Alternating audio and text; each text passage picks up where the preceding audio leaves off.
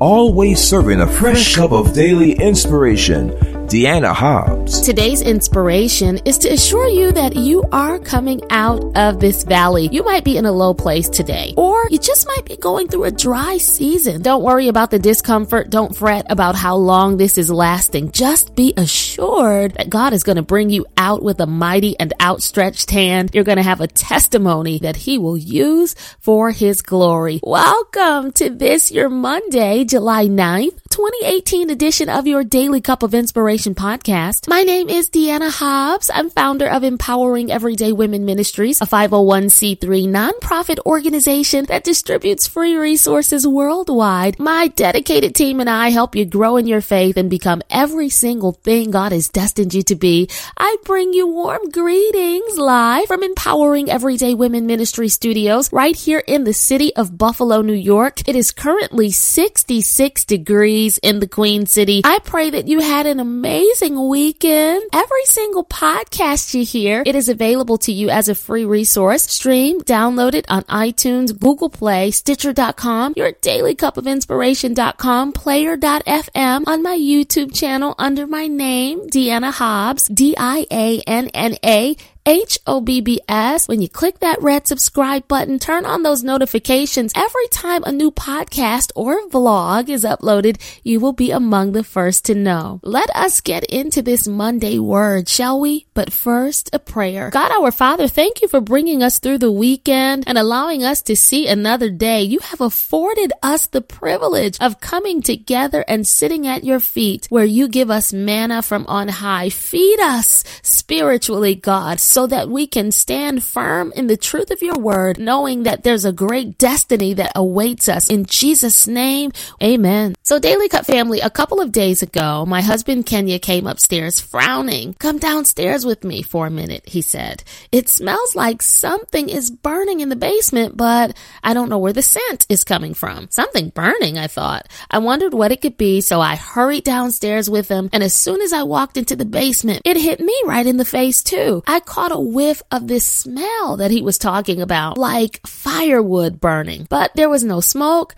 just a potent odor. So he and I played detective with our noses. We walked and sniffed, trying to figure out where the smell emanated from. Walk some more, sniff some more. Walk some more, sniff some more. But unfortunately, we couldn't detect the origin of the smell. So I looked up at the ceiling, so did he, wondering if perhaps something was going on with the electrical wiring, but we saw no signs of that. And then after some time passed, he and I gave up our search, but still felt confused and uneasy about where that smell was coming from. I even went outside to sniff the atmosphere to see if perhaps there had been a fire nearby. Nothing like that. But a little while later that day, Kenya came back to me and said, "Babe, I found out what it is." Turns out our dryer in the basement had overheated and melted one of the socks in the load of laundry. When this happened, it emitted such a strong smell that it went throughout the whole basement, and all the clothes in that load reeked of burnt fabric. We learned that day that unfortunately our dryer has to be diagnosed and repaired. We don't want any more stinky sock mysteries or any more clothes melting in the dryer, so we're hoping that that situation gets rectified really quickly. This morning, as I was thinking about the mystery of that terrible smell, I thought about how I can only imagine how Jeremiah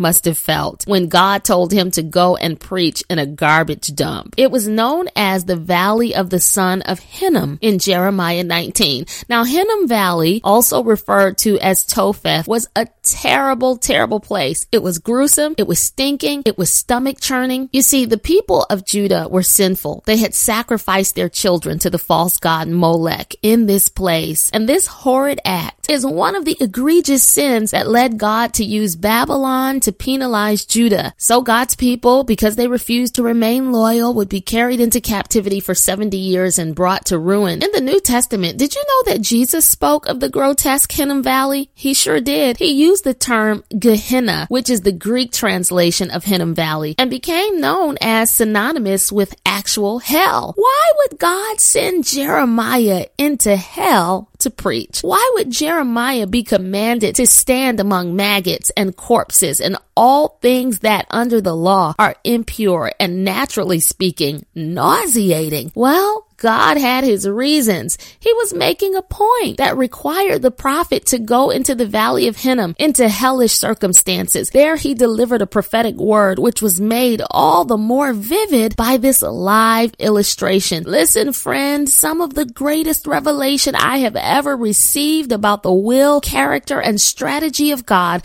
has been given to me in hellish circumstances. Through my sickness, for example, when I almost died in that deep valley, God revealed his power to me as never before. I didn't prefer his method, but I got the message loud and clear. Had I not sank so low, I would not have appreciated on the same level how God brought me out in such grand fashion. He revealed to me in a new way that he truly is sovereign. He has power over death and disease. There is nothing too hard for him. He is a wonder-working God. He yet performs miracles today. His awesome works did not stop in Bible times. I saw that he's an amazing caretaker and sustainer, but I had to learn this lesson in the trash dump of life when everything was going wrong. I couldn't have the testimony I have today. I would not have been able to release the book God Did It without that experience. Seeing something like this in scripture and in my own life bust up the notion that obedience to God exempts you from unpleasant circumstances. There are just seasons when the Lord will let you go through the valley of the shadow of death. He will let you endure hellish circumstances for the glory of his name. I know it isn't pretty. It's not preferable. It's not proper in man's estimation,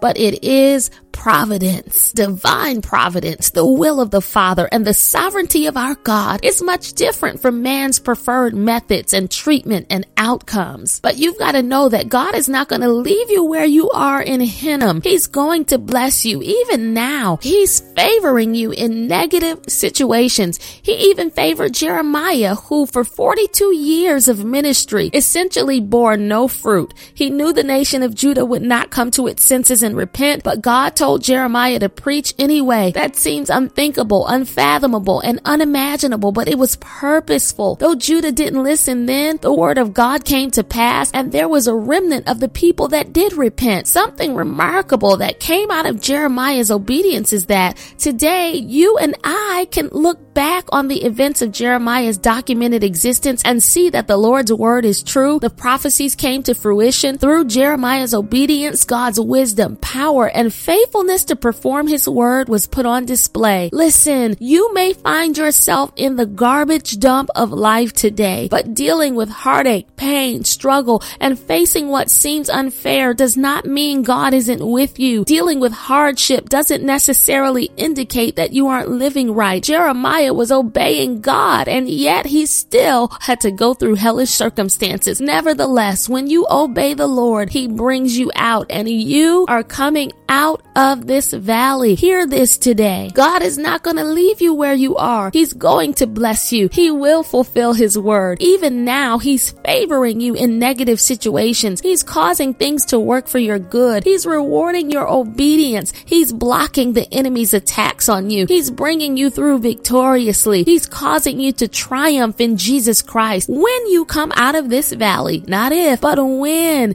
you will declare that God is faithful to keep his promises. A hedge of protection is around you. Like Jeremiah, you are being used for his glory. This valley is not your permanent dwelling place. God already has a plan. Again, you're coming out of this valley. So get ready to celebrate. Prepare to rejoice. You're about to testify. You're going to be able to tell somebody that when it looked like you were down for the count, God stepped in and shifted things. He turned it around. And to remind you of this truth, I'm stirring the words God said to the prophet in the first portion of Jeremiah 30:17 in the New Living Translation right into your cup of inspiration. That scripture simply says this: there is hope for your future, says the Lord. As you drink down the contents of your cup, know that there is hope for your future. Get excited. Praise in advance because a life-altering shift is on the way. You're coming out of this valley. Believe it and receive it. Now let's pray. God, I pray for this, my sister, this, my brother, that might be in a valley season where there's difficulty and struggle and they don't understand why they're going through it and the circumstances stink and they are difficult to handle and deal with. But oh God, you are sovereign and we know that in your name we find refuge. So we call upon you today. I ask that you would strengthen them for this journey and help them to know beyond a doubt that when they come out of this valley, they will be a testimony of your miraculous power to heal, to save from whatever bondage or stronghold that the enemy sends. In Jesus' name, we touch and agree and say it is done. Amen. Your Daily Cup of Inspiration podcast has been brought to you by Empowering Everyday Women Ministries, where we help fuel your faith every day. For more information, log on to www.deannahobbs.com.